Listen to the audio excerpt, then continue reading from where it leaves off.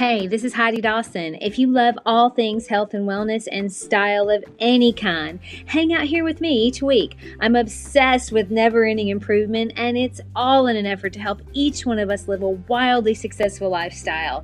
Subscribe today so you don't miss a thing.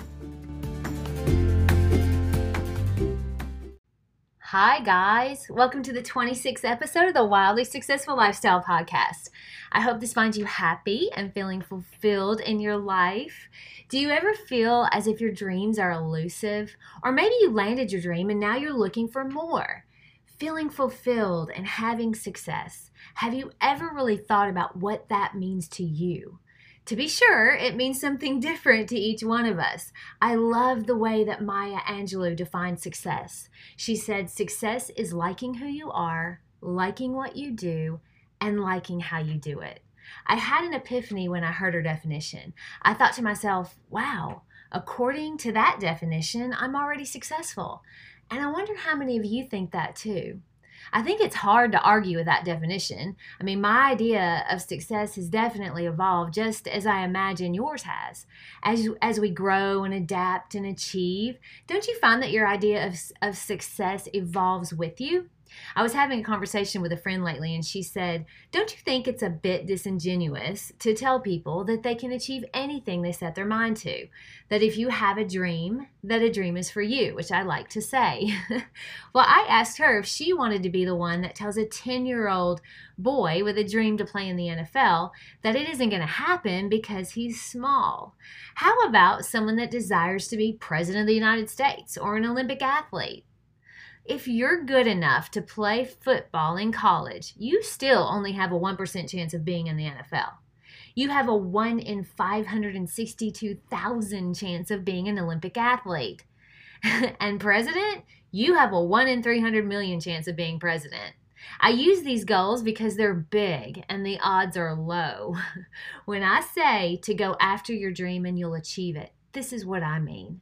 I truly believe that we all have a God-given talent, something we were born to do, something that feels so natural when we do it. Now, it may be that you haven't found yours yet. It may be that what you're doing now is part of your journey towards finding it. When you have a passion for something that you enjoy so much that it doesn't feel like work, something you're naturally good at, you feel you were born to do, and you do it even if you weren't getting paid, that's when you know you're on the right path. The right journey. Now, my journey has evolved from real estate to home building to interior design to now lifestyle entrepreneur, where I have my own podcast and I help inspire people to live a life by design. And it all came in a very natural progression. Each one of these things I love doing, and it just kept evolving into the next thing because as I became successful, my dreams just kept evolving and getting bigger and bigger. Here's another example. My husband was in the Air Force and dreamed of being a pilot.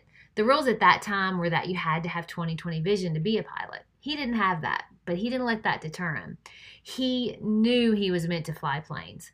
Ultimately, he was offered a navigator slot instead of a pilot slot because he didn't have 20/20 vision.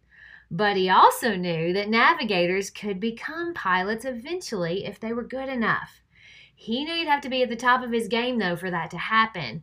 And just before his senior year finished, the Air Force changed the rules for vision, and because he never gave up his dream, he was awarded a pilot slot. He ultimately ended up flying jets in the U.S. Air Force for 10 years, and now he's living his dream of flying for FedEx as a wide-body captain, instructor, and check airman, all because he never gave up. So, let's say you have a dream to be president or an Olympic athlete. Let's say you work your butt off in school and you work harder than everyone else and you ultimately land a job that you love so much you couldn't imagine doing anything else. Maybe you end up vice president or a governor. Maybe your dream of being an Olympic athlete or a pro football player turns into a dream of ultimately being a podcast extraordinaire, just like Lewis Howes.